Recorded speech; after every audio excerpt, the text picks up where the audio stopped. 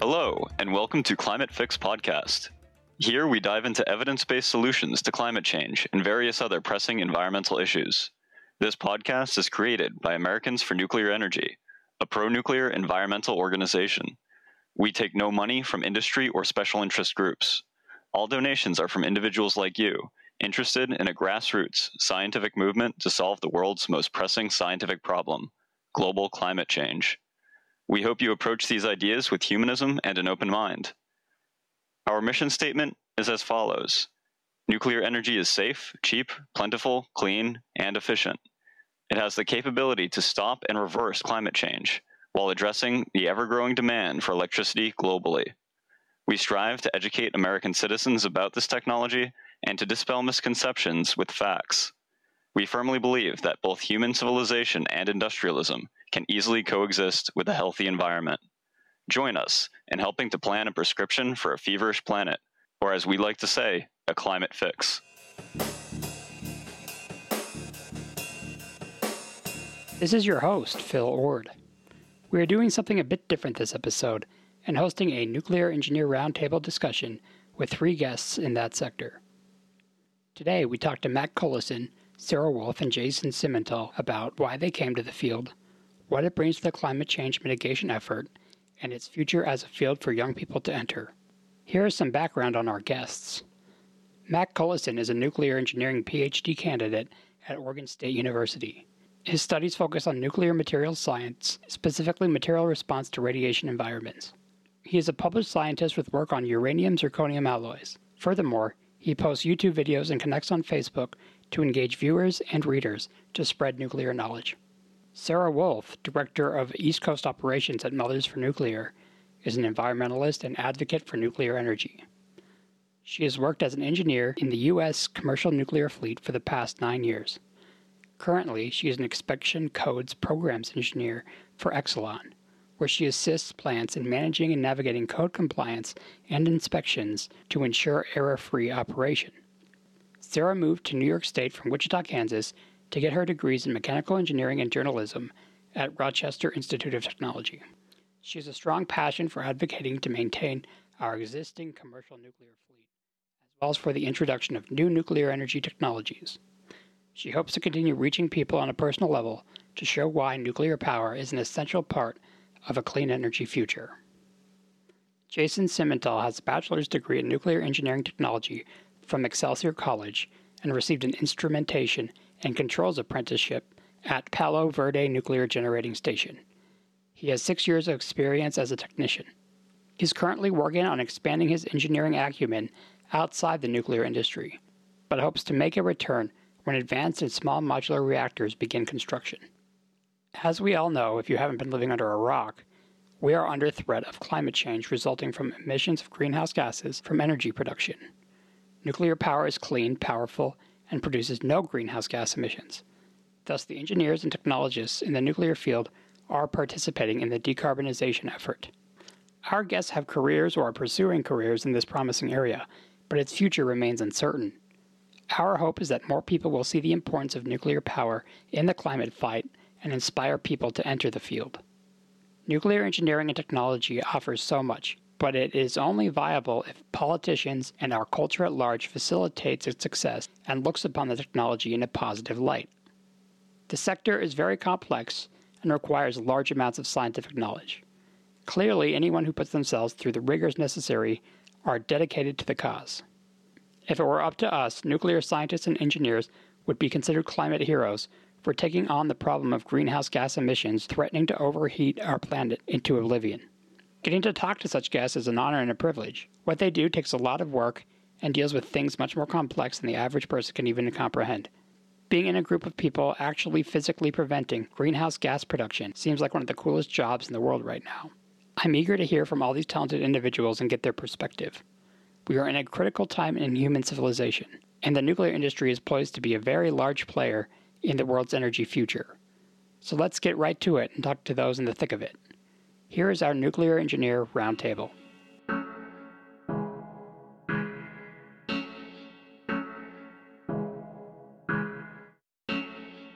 Well, welcome to the show, you guys. Hi. Thank you very much. So if you guys would like to tell us a little bit about yourself, your name, and what you're at, and what part of the nuclear technology field are you in, and et cetera. Yeah, so my name's Mac. I work in nuclear material science at Oregon State University, and my interests are, providing clean energy for the United States and the world in the future. And yeah, so before college, I went to the Army, and I was a carpenter and combat engineer. So I've used explosives and built things, and then I came back home and sure enough, went to school to become a nuclear engineer. How about you, Sarah? So my name is Sarah Wolf, and I am carry a few hats. I wear a few hats. I'm the Codes Programs Engineer, a Fleet ISI engineer for Exelon Corporation in the private commercial nuclear energy fleet. And I also am the director of East Coast operations for a nonprofit called Mothers for Nuclear that is a pro-nuclear environmental organization. And my background, I started fresh out of college into the nuclear industry. Before that, I worked with the Department of Energy on some wind turbine research out of Iowa State University, and decided that was not really where I wanted to be. In the energy sector, I wanted something that was a little more practical on a large scale use. So I came back to New York, and I had a job at Ginna Nuclear Power Plant, worked there for a year before transferring over to Fitzpatrick Nuclear Power Plant as an ISI Programs Engineer, which essentially is a blend of law and engineering for materials engineering. So I came back to Ginna and Exelon as a fire PRA engineer, probabilistic risk assessment. Missed Codes Programs so much that I bounced back over to it about 4 years later, and I've been doing that for 3 years again, and I love it. So I'm a nerd. Awesome. Oh no, nerds are what makes the world go round. So we need more of you guys. So awesome. Well, what about you, Jason? Well, I originally wanted to pursue a career in alternative energy. I lived in Colorado throughout high school and after high school for a little bit, and I was starting to look at schools, at colleges, see what I wanted to do. Arizona State University popped up with a program called Engineering Technology for Alternative Energies. That's the one that really caught my eye, so decided to move to Arizona and start taking my prereq classes to do that. Well, it was during my prereq classes that I had one physics professor in particular that influenced me a lot. He was a doctorate in nuclear engineering, and the only sentence he had to say that made me change my whole outlook on nuclear power was that a banana is more radioactive than if you went and stood next to a spent fuel cask. And yeah, that blew my mind. So I started researching that immediately. And yeah, that took me down the path of wanting to give nuclear power a chance from, I just had a Simpsons idea of it before that. So since I was in Arizona, which just happens to have the biggest nuclear power plant in the country, up until the new ones in Vogtle get up and running. I eventually finished my associates in engineering technology. That helped me get into an apprenticeship in instrumentation and control at Palo Verde Nuclear Generating Station. During my apprenticeship, I completed my engineering degree, got a bachelor's in science in nuclear engineering technology. And 6 years at Palo Verde was my tenure. Then I decided I need to apply my engineering degree so I can be ready for the next gen nuke plants. Next gen nuke plants probably 5 to 10 years away, but in the meantime, all that new technology is very slow to trickle into the current nuclear fleet. Most of the issues are cybersecurity, issues with the modern instrumentation and controls that run nuclear power plants. So I'm currently working for a semiconductor manufacturer where they do use those technologies that eventually will be used in nuclear power plants. Incidentally, they use the same distributed control system that they did at Palo Verde. So, except it's the newest, up-to-date version. So yeah, I feel like it will help me when those new nuke plants come in, and I can't wait. Yeah, so good preparation for the future. And the next question I have for you, Al, is what got you interested in the nuclear engineering and technology field? Mac, we'll start with you. Yeah, hi. So in 8th grade, I was touring Oregon State University, and some of the students walking around say, hey, you should join nuclear engineering. And I kind of laughed it off. And then, fast forward 5 years when I'm on deployment in Kuwait and Iraq and thinking, what am I going to do after college or after this deployment? And so I wanted to go to college. And so I grew up in a scrapyard. So I knew engineering was what I wanted to do. So naturally, I just looked at engineering, different engineers. And I didn't even know there was more than one type of engineering, but petroleum was the highest paying one. And then nuclear was the second highest paying one. And I didn't want to go to Texas and pay these extreme tuitions. So I came back home and took nuclear engineering. And then lo and behold, I found out it was so much more. I didn't know that nuclear fuel is so energy dense. Just for a scale, 1 gallon of uranium, if we fission it all, is worth about 67 million gallons of gasoline. And so I knew I picked the right science when I heard that. And so I was doing ROTC in college, and I dropped out so I could pursue my PhD in nuclear engineering. And I wanted to do material science because we're pretty materials limited for our future technologies. And so yeah, that's what I do. I'm a PhD student in nuclear engineering for material science. That's my focus, and I've published papers in the Cambridge Core, and I make YouTube videos that delve into the science of nuclear energy. That's awesome. And how about you, Sarah? What kind of got you set on nuclear? Well, I took a kind of a long path to get there. I was really uncomfortable generally with the idea of nuclear power, but it wasn't something I think that I ever gave a ton of thought to. I just, when I was much younger, did a great deal of research into Chernobyl and 3 Mile Island for a variety of different projects. And so I had the feeling on the subject, if you know what I mean. But I went into school knowing I wanted to be an engineer, getting a mechanical engineering degree. And I actually almost dropped out of engineering school because I don't have an engineer's brain. I'll just put it that way, right? I have more of an artist's brain. And so I'm generally good at math and science, but it doesn't come as easily to me as it does to a lot of scientists, I think. So I really struggled in school to grasp, like I hated mechanics and dynamics and all of the things that were really intuitive to people because they weren't intuitive to me. And then I found thermodynamics, and I just absolutely fell in love with it. It was easy for me and intuitive to me, and it was really weird because everyone else I was in school with thought I was crazy because everybody else hated thermodynamics. And then I got into fluid dynamics, and I was like, oh my God, this is amazing, because it was just such an interesting field to me. So I knew I wanted to work in energy because the idea of, designing the volute of a pump sounded really boring. So I wanted to work in some sort of energy field.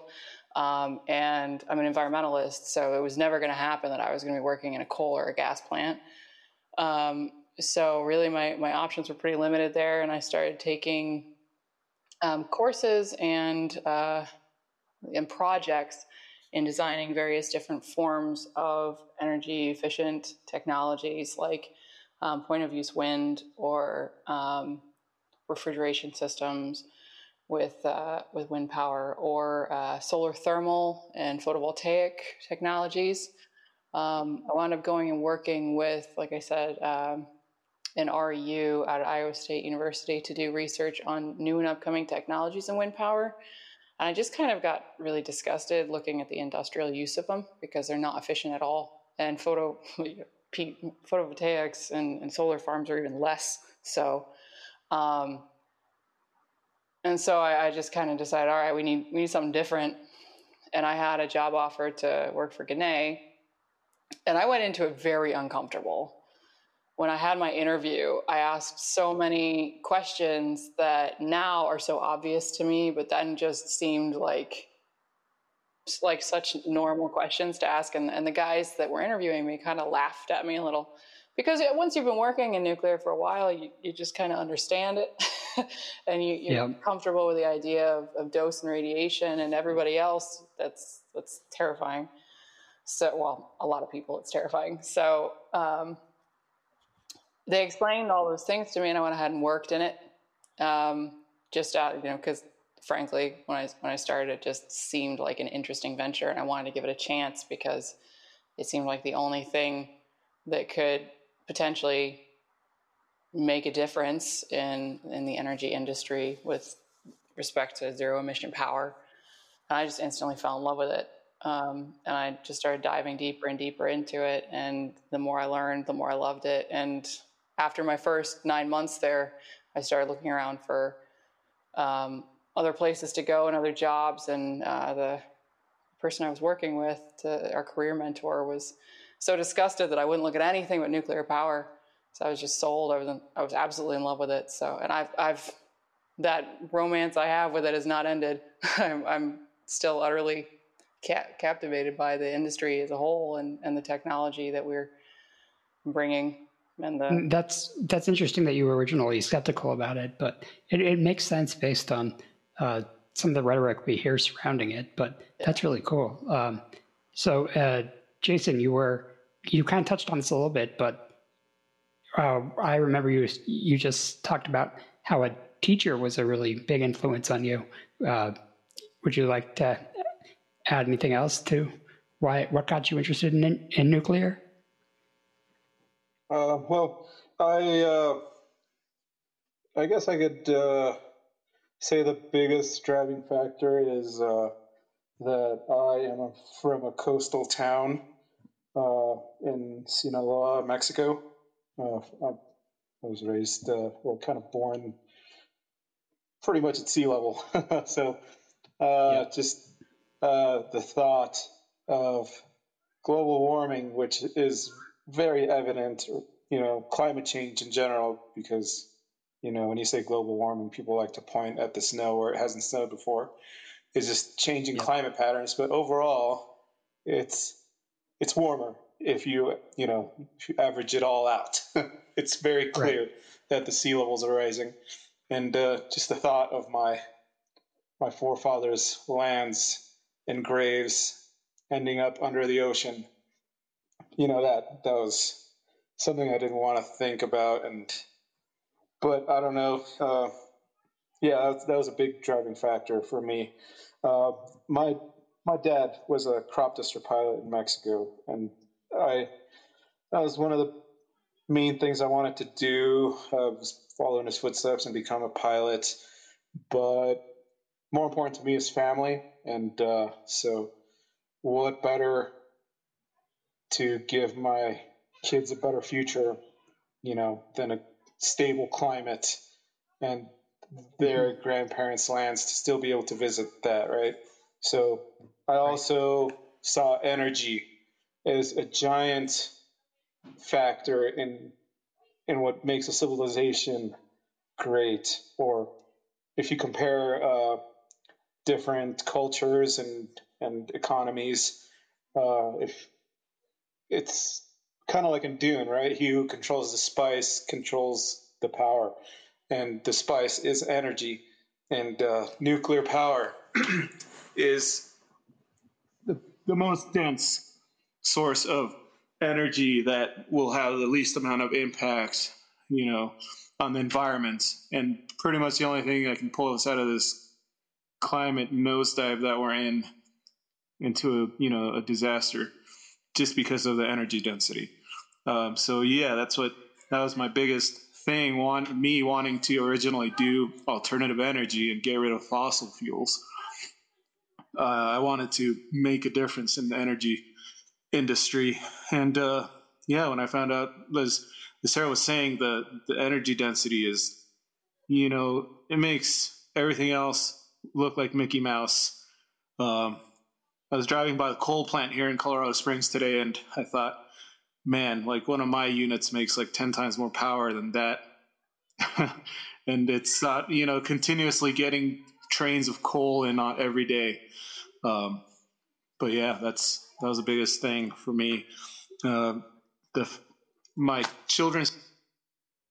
Sorry about the technical difficulties. We'll get to the next question here. Yeah, sure. And Jason, you already kind of touched on the big issue, which is climate change. And climate change is a big problem. And to you guys, what makes nuclear such a good solution? Yeah, I know you guys have touched on this a little bit, but expand on that if you could. We'll start with Mac. Hey, yeah. So climate change, right? Climate change is number one. This COVID-19 is number two. So let's start with what climate change is, right? We have too much CO2 in our atmosphere, and that's causing the greenhouse effect. So you got the sun's rays coming in, we can't reflect them as well, so we're absorbing that heat, and as a result, the Earth is heating up too much. So how's CO2 made? Well, if you burn a gallon of gasoline, that's 20 pounds of CO2. So that's kind of a problem. You're producing, and keep in mind, a gallon of gasoline is only 6.8 pounds. So you're actually multiplying your fuel into CO2. And I thought that was crazy when I learned that.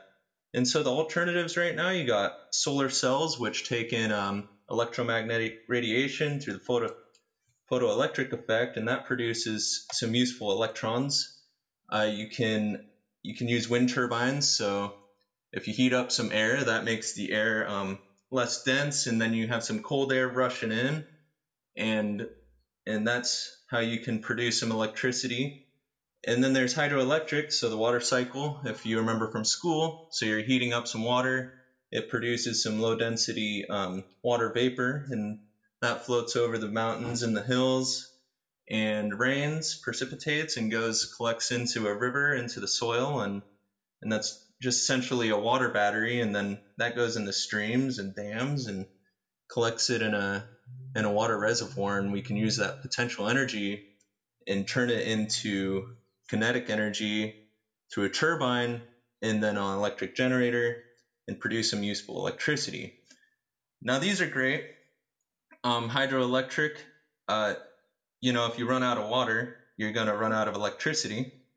Wind turbines, if it's not windy, you got to produce some wind, shut them off, or light up something else. And solar cells, I think the big alternative or the big push right now is to get these on batteries. So I would just like to say these alternatives all run on nuclear energy because they're all powered by the sun, ultimately. And the sun is a nuclear fusion reactor.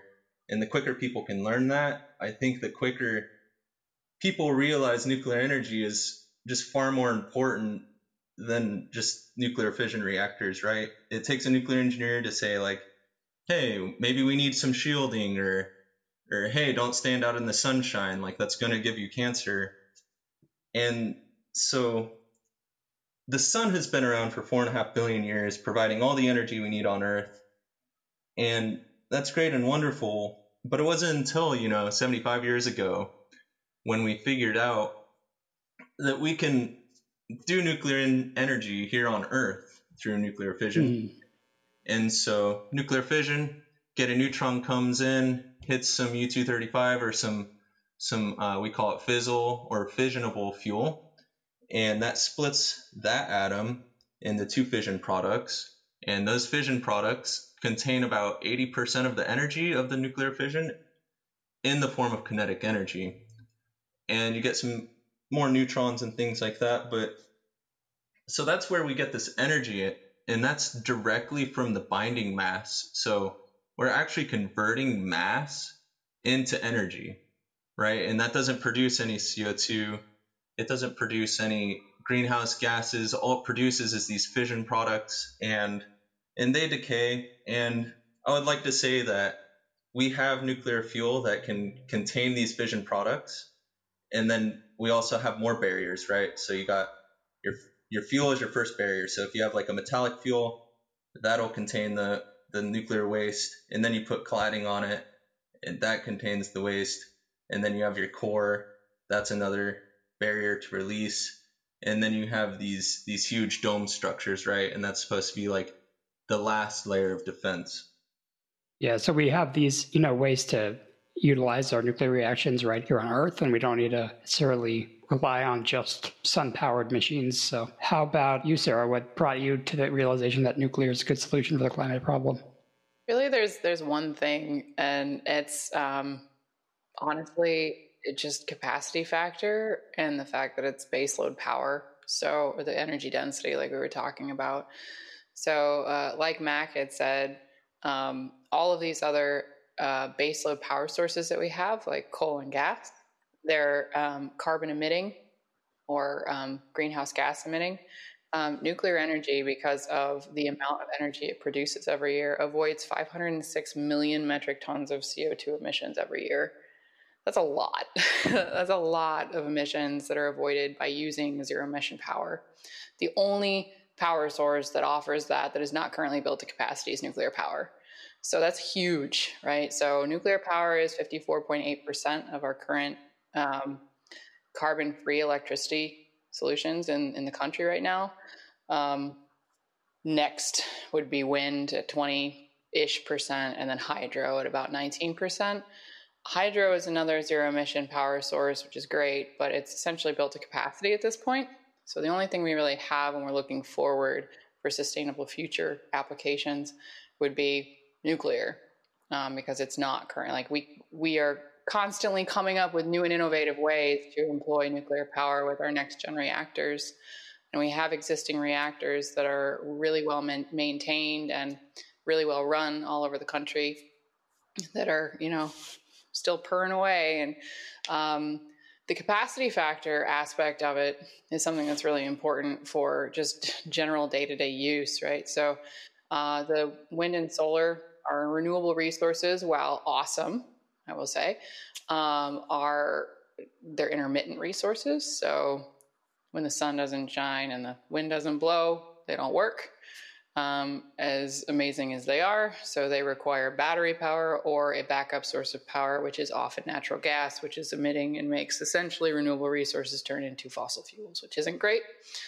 But nuclear power is running most all of the time with an incredibly high capacity factor, which is essentially the capacity factor is the amount of time that it is running versus not running. So nuclear is in the high 90s. The others are teetering closer to like 20. so right. That's, in a nutshell, that's really what it is. To combat climate change, you need not only a power source that offsets the carbon, which obviously nuclear does because it's zero emission, but you also need one that is going to be able to handle the amount of power that we need for the period of time that we need it. So you can't really have wind and solar being it, because you need hospitals and you need all of heat in the cold months, and you need all of these things that you can't put all your eggs in one basket and say, hey, we'll use blankets and candles. Right. So kind of through the process of elimination, it's one of the things that's what's left, and it would be just silly not to use it. Yeah, it's an awesome resource, and with it there and built, there's no reason not to employ it or to, shut things down. For sure. And how about you, Jason? Why do you think nuclear is such a good solution for climate? I think it's the only solution that can possibly be built fast enough before we hit the point of no return. Everything else, even if you used all nuclear power, which I'm not saying we should, right? We should use the other technologies available where possible just to, throw everything we got at the problem. But it's just you couldn't build solar panels fast enough or wind power fast enough. All of those things also are very, very energy intensive manufacturing. Fiberglass for the rotors on wind generators, all of that. The silicate. On photovoltaics, they are a semiconductor, which is silicon with some doping on it, and it requires a lot of rare earth metals, precious metals that require a ton of mining and are very limited how many we can make. And, just in the semiconductor industry in general, it's having a huge shortage because of COVID-19 at the moment. And of course, that's affecting photovoltaics too. Not only that, most mass-produced photovoltaics come from, China, India, and using slave labor instead of nuclear power, which, we can train our youth in useful skills to build these plants, skills that we are losing, not only in this country, but we're losing out to other countries, right? I think it would be an economic boom if we tried to focus on nuclear power again. But yeah, I think that's why it's a good solution overall. It's a great economic engine, and it's really the only way we can keep up with energy demand. Right, and at the end of the day, from what I've learned, is it's relying on just wind and solar. That just takes a lot of machinery, and do we necessarily want to use all those resources, right? Yeah, absolutely. I just wanted to ask all of you, why do you think other sources of energy are not enough by themselves to end carbon emissions? You may have differing opinions on this, but Mac, what do you think? Yeah, so why they're not good enough. So the root of this problem is humans consume too much energy, right? And why we consume this energy is for heating, cooling, and ultimately providing us a good quality of life. And here in America, we have huge energy consumption. We have a good quality of life. We got refrigerators, heaters, air conditioners, things like that. And the rest of the world wants a higher quality of life, right? So as soon as the rest of the world catches on that, yeah, you can live a better life, they're going to need all this energy. And what are they going to do? They're going to go out looking for the easiest source of energy, which right now, coal's literally dirt cheap. And coal is really harmful for the environment. And so if you want to support 6 billion people on coal, that's obviously going to destroy our environment.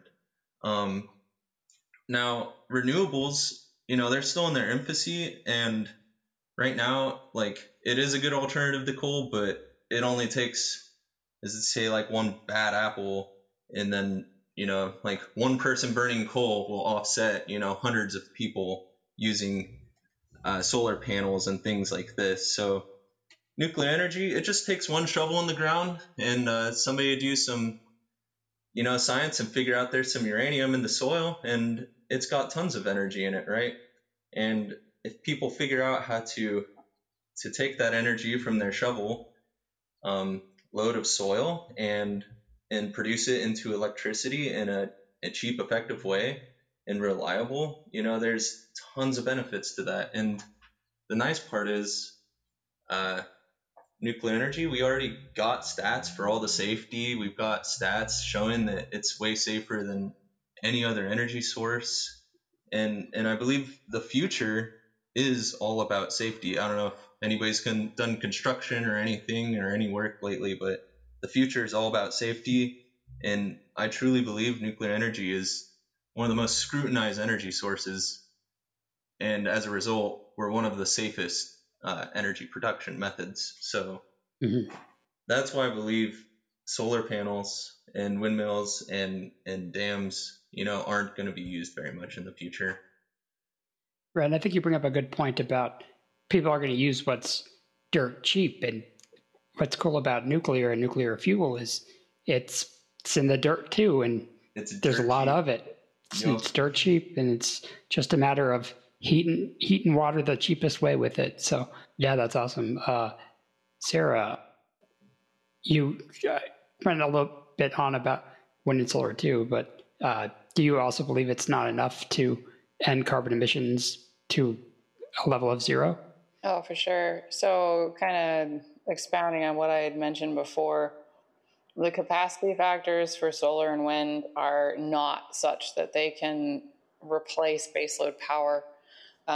It would be great if someday they were, but at present they're not. The current capacity factor for solar is somewhere hovering around 20%. For wind, it's about 35%. And just to be precise, for nuclear, it's around 94%. So that's a significant difference in how often they are running. And just basically, there are a couple things, like I said before, your ability to run all the time and handle the amount of energy load that's brought about by the world, right, is important. Otherwise, we won't be able to power our hospitals and our lights and our heat and all those other things that life requires and life demands. And short of everyone going on some kind of giant energy efficiency diet, we're not going to see great reductions in our energy loads. They just will increase. So Got it. I really don't think that it's practical to think that our energy demand is going to reduce significantly. But per Mac's point, what he was talking about with the evolution of other communities and wanting to have a better quality of life and striving for that, there's a theory that I will touch on very briefly called eco-modernism, where it's essentially a blend of humanitarianism and environmentalism that says that, it's really not fair for the developed countries and communities and cultures to tell a third world country that's developing to have a good standard of life or living that they cannot do that because, we have all these emissions, but we don't want you to muck it up for the rest of the world. So you don't get to have the same kind of development scheme that we had as countries that are currently, first world countries. So it's kind of the equivalent of saying, let them eat cake. Yeah, exactly. It's just tone deaf. Exactly. And it's a kind of an idea where we want to develop technologies to make it so that it's affordable and reasonable for those kinds of cultures to use something that is less emitting as soon as possible. However, we want to implement those kinds of things as well in the developed countries so that these people have an opportunity to develop. And, it's not really fair to shove their face in the dirt and go, no, this is only for us. You may not have a slice of pie, So, right. So just a little tidbit or idea of philosophy that we carry. For sure. And Jason, do you also believe other sources of energy by themselves are not going to be enough to end carbon emissions? I believe that very strongly. I had a very surreal experience while I was working at the utility company in Arizona. I was at the 25th or whatever, top story floor where the power traders, energy traders, sit when a dust storm, a wall of dust, started rolling in. I could see on their monitors every power generator that our utility owned, including nuclear, fossil, and solar. And you can see the output of each plant.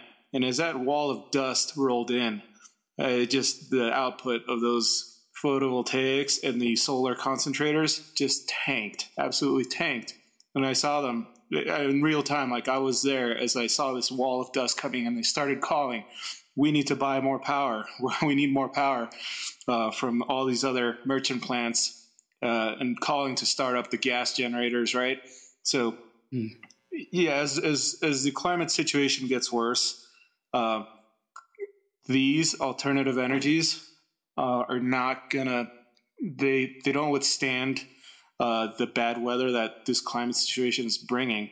And if you look at the number of hurricanes and storms and the intensity of them, how it has been changing over the past 20 years, there's a clear trend that they are getting more significant, more powerful. The hailstorms that have been happening in Colorado, you get baseball-sized hail that could absolutely wipe out entire, photovoltaic fields. So no, those technologies are not anywhere as resilient as a nuclear power plant, which can keep operating at 100% power through the heaviest storms down in the south. That when the tornadoes and hurricanes hit, those are the ones that stay up because they're, as Mac was saying, they're the safest technologies. They are so tough, built extremely tough. Of course, there's lessons learned. Fukushima, everybody knows. Don't put your backup generators under in the basement where they can be flooded by a 50-foot wall of sea wave. I would just like to mention that nuclear power plant failed by a diesel generator, right? Oh, yeah, all their backup diesel generators and backup switchgear were inundated by water. It's a very, very specific failure that we definitely learned from and are applying our knowledge from. But yeah, that's why I don't think other technologies are going to be enough, because they won't withstand the climate change. And I think you bring up a good point about how weatherable some of these technologies are. Like wind blades and photovoltaic panels are pretty fragile, and they can get damaged pretty easily. And a good example would be Puerto Rico after Hurricane Maria came through. You see pictures of solar fields just destroyed. And the idea from many people is like, oh, well, they just need a more resilient grid with wind and solar. And I'm like, at the end of the day, it's like, is that really going to withstand the crazy weather events that we might see in the future? So, I mean, I think that is a good point. And nuclear is very hardened. It's a concrete shell that can pretty much withstand anything except, flooding from a tsunami, which is a very rare event. But, all those things can be taken into account of. So moving on, do you guys feel that more young people will pursue this field because of the climate issue? And do you think a new generation can make nuclear power cool again? We'll start with you, Mac. Yeah, absolutely, right? Like, I am a new young person in this field because of climate change. And I feel like as soon as people figure out renewable energy is just really inefficient nuclear fusion energy, people are going to start looking for answers, right? And they'll find that nuclear energy is the solution. We're just turning mass into energy. And it's carbon-free energy. And, people, once they open their eyes and see that, yeah, like you can't run a submarine on diesel or solar panels or windmills or hydroelectric power, like if the Navy is going to put nuclear fuel into their submarines, then maybe we should learn from that. And as we go out into space and on the moon and we go to Mars, we're going to see more nuclear power plants on these two rocks. Well, why? Because, there's not very much sun. I mean, there's solar panels on some of the stuff. So sure, we can use solar, but there's no wind, there's no water out in space. There's no, I mean, there is, it's just frozen.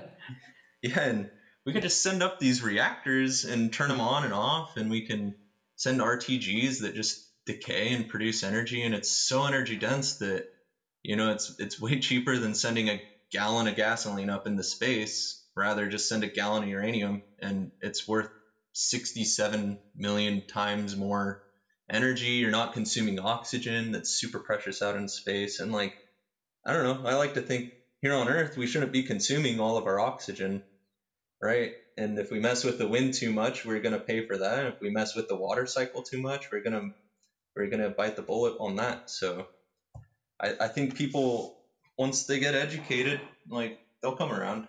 I truly believe so. Gotcha. How about you, Sarah? What do you think about that?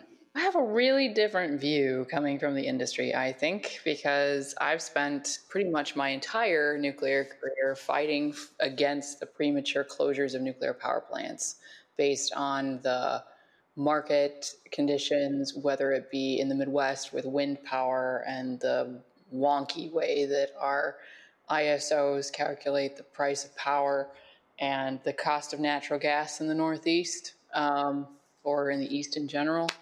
In our unregulated plants, so the places that are we bid for power, the South generally has it kind of locked in because it's regulated. We're seeing our plants close. It's not really, now depending on what part of the nuclear industry you're talking about, with research, yeah, there's all kinds of really exciting things happening. But if you're talking about the existing nuclear fleet, we're dropping like flies. Since I started in the nuclear industry, there have been 7 premature plant closures alone, and we already have slated another 8 to close.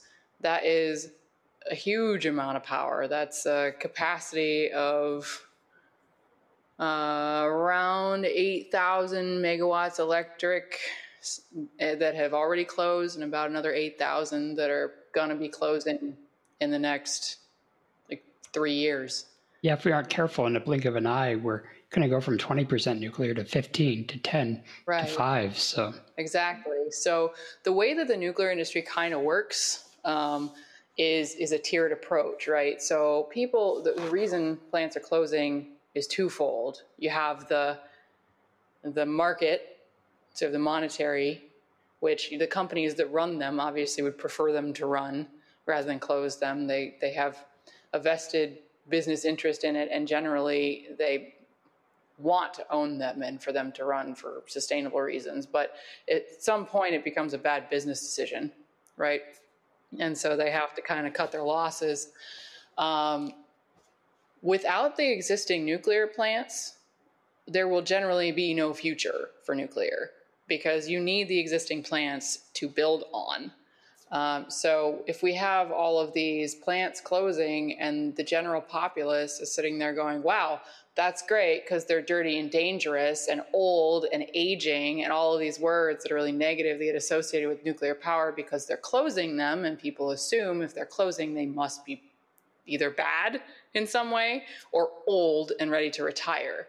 When in reality, pretty much everything but the reactor itself in most plants has completely been refurbished in its lifetime, especially if they've gone through license renewal. So I don't really think that there's a great opportunity for new and upcoming engineers unless they want to be in research, which has generally limited practical applications at this point. It's great to sit there in the lab and try and think up what the future is going to look like, but it would be really cool if we could make the future a reality.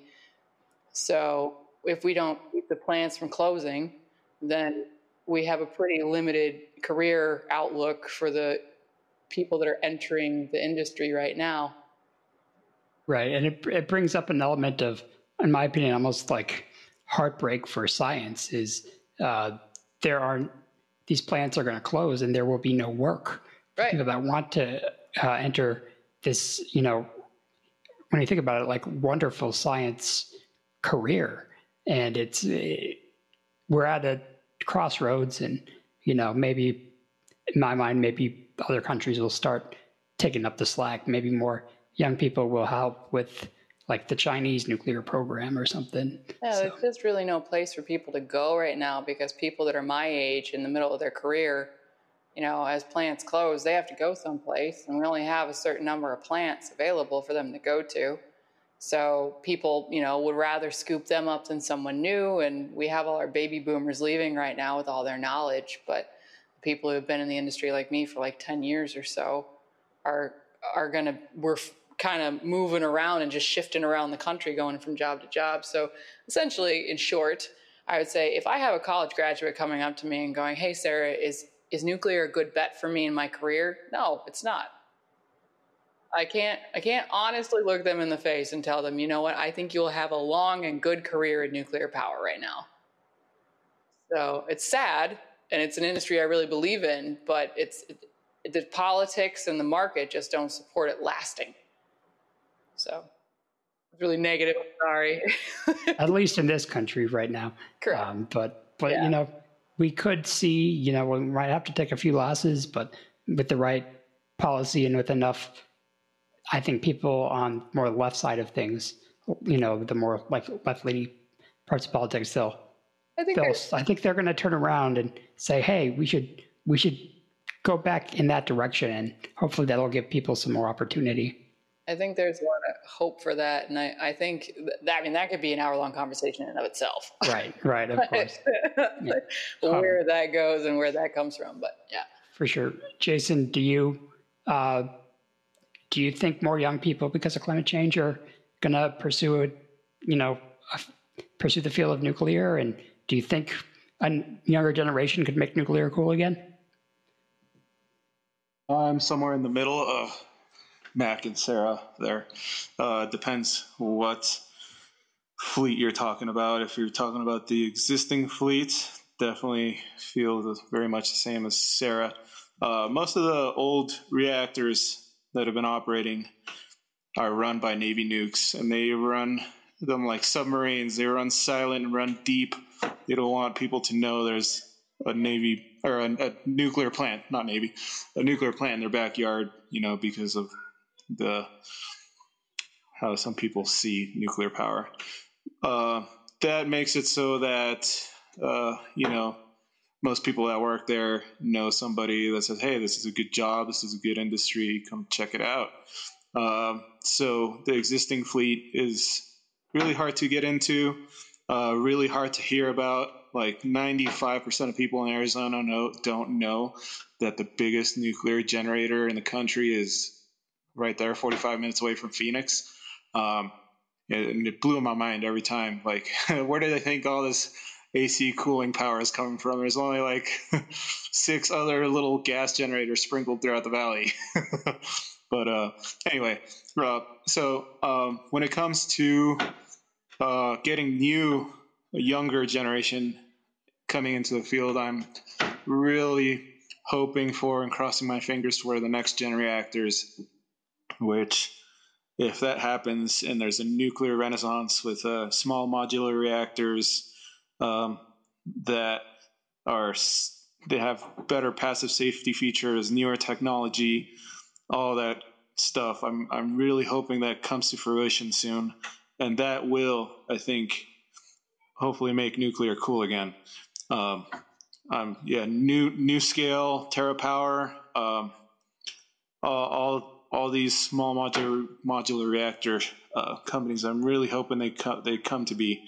Otherwise, like Sarah said, if you get niched too hard in nuclear, then it's kind of a lost degree. But personally, I got lucky where even though my degree is nuclear engineering technology, I also had the instrumentation and control apprenticeship that combined make me very employable in almost any industry. I could go work in any manufacturing, any power generation industry, and that's kind of what I'm hedging my bets on. I'm hoping I can apply what I learn of new technologies in the next gen reactors. I got kind of tired of, I feel I mastered in the nuclear power plant where I was working, I mastered pneumatics control systems, which will probably be used very sparingly in future plants just because they're way smaller. Here's for hoping for the future. Got it. Well, these are most of the questions I had lined up for you guys. Now we're just open up for whatever conversation we want for a few minutes here.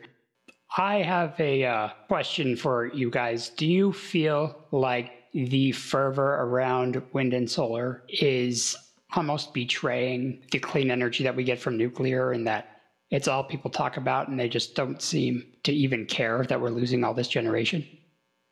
Man, actually, okay, so this was a huge problem I had. I was looking around trying to figure out why everybody hates nuclear power, right? And And lo and behold, I get my state voters pamphlet and I read the Green Party. I was like, man, this all looks so great, so great, so great. And then the last line, it says, oh, and we're trying to shut down every nuclear reactor in Oregon. And I was like, well, that sucks. And it's like, Right. we could do the Green Party, like we could carry all of them so easy.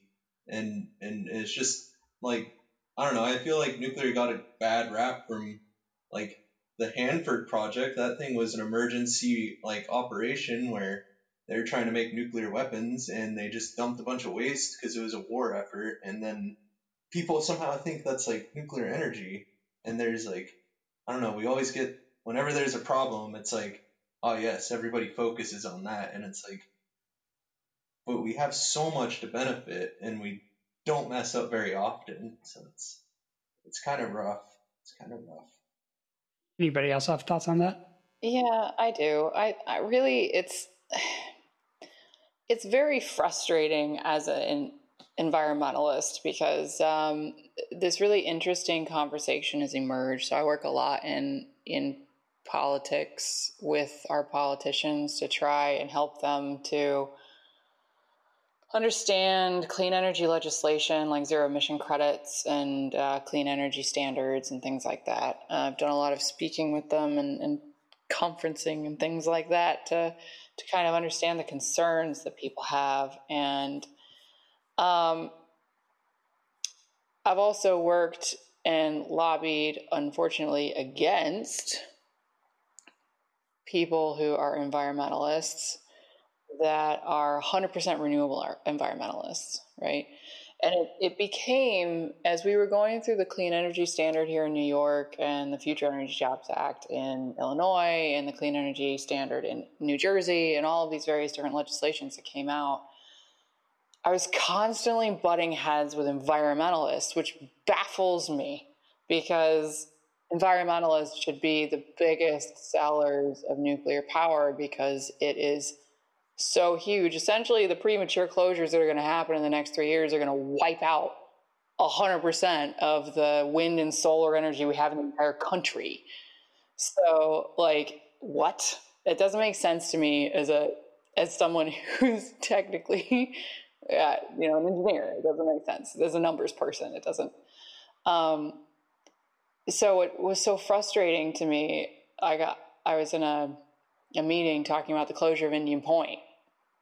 Down in Albany, and the person who was speaking was from a very fervent anti-nuclear and pro-environmental group here in the state, and they had said, I want to see 100% renewable option on my energy bill. I was like, great, that's a great idea. You know what? You should have that. And on top of it, you should have a big button at the New York ISO that the person can push when none of those are running that shuts off all power to the people that have that option when they're not working. And then maybe you'll understand that it's not an either or kind of thing. You're using something else to power these things a lot of the time. And it's become this debate between nuclear power and renewables, and they are not at all equivalent. You're talking about apples and oranges. You sit there and talk about coal and natural gas with nuclear power, now you're talking apples to apples.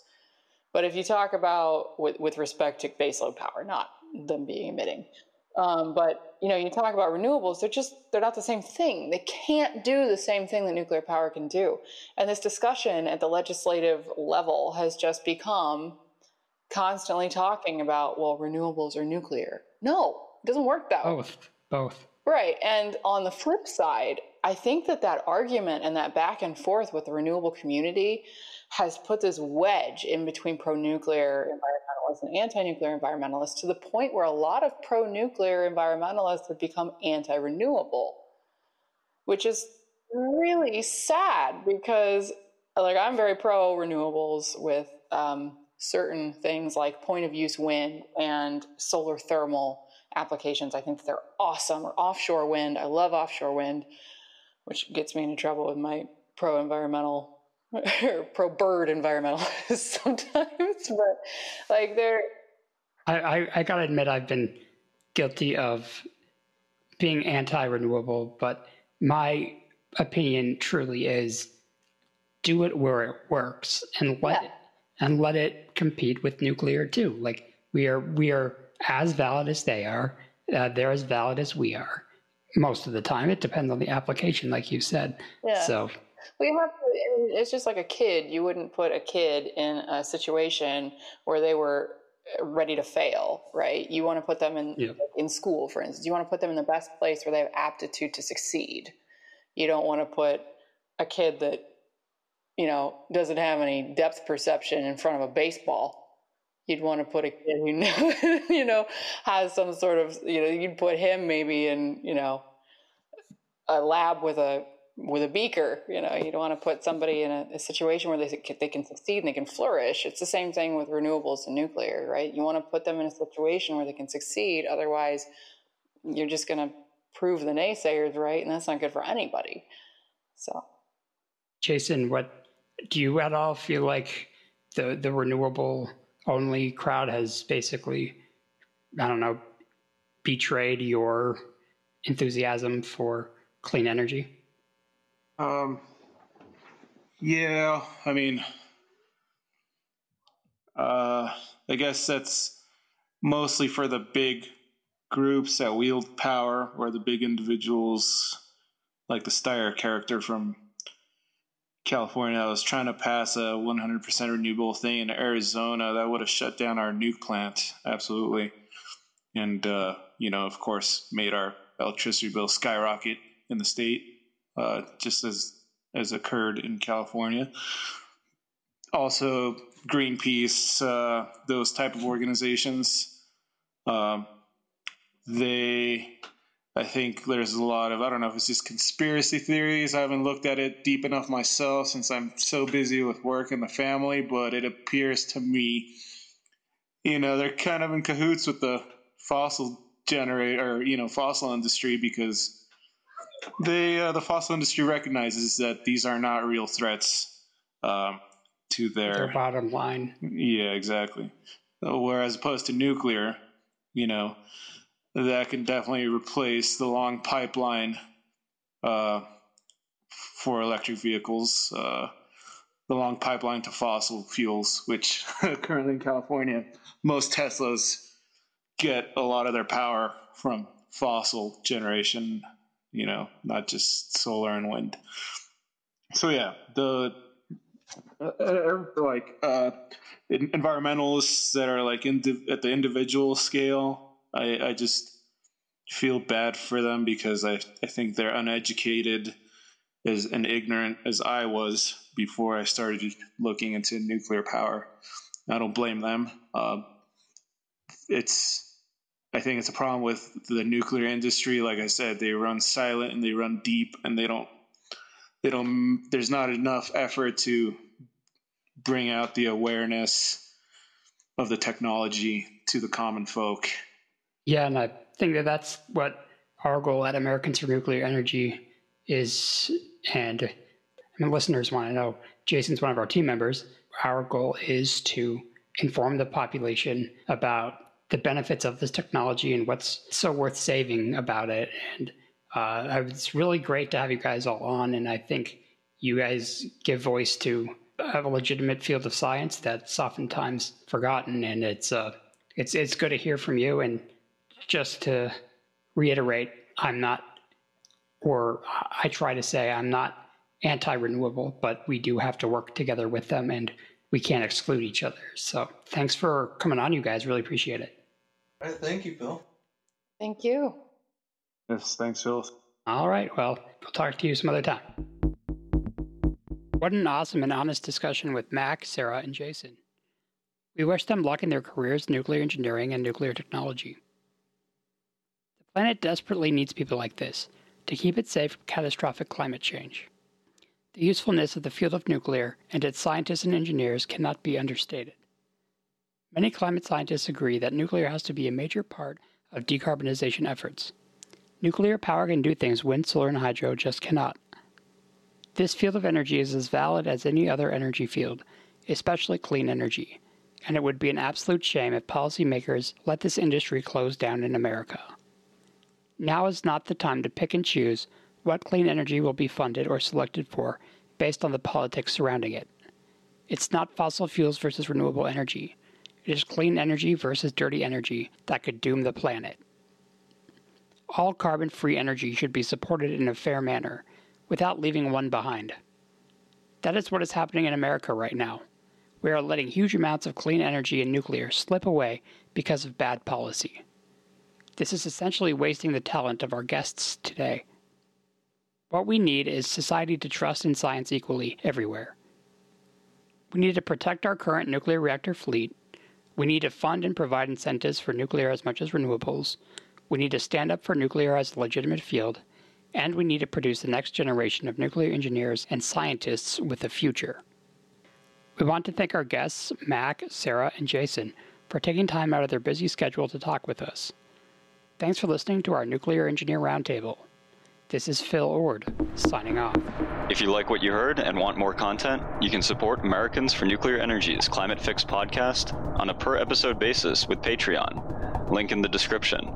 To support Americans for Nuclear Energy and our general mission, visit our website at www.americansfornuclearenergy.org. All words. Again, that's www.americansfornuclearenergy.org. We have a link to donate with PayPal under the Mobilize page.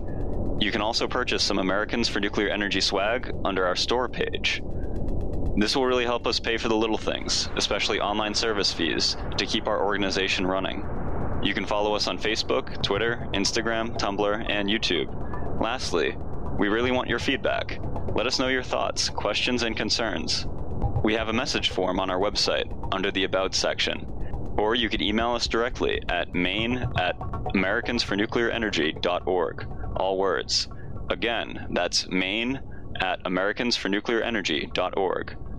Thanks for tuning into this episode of Americans for Nuclear Energy's Climate Fix podcast. We'll see you next time.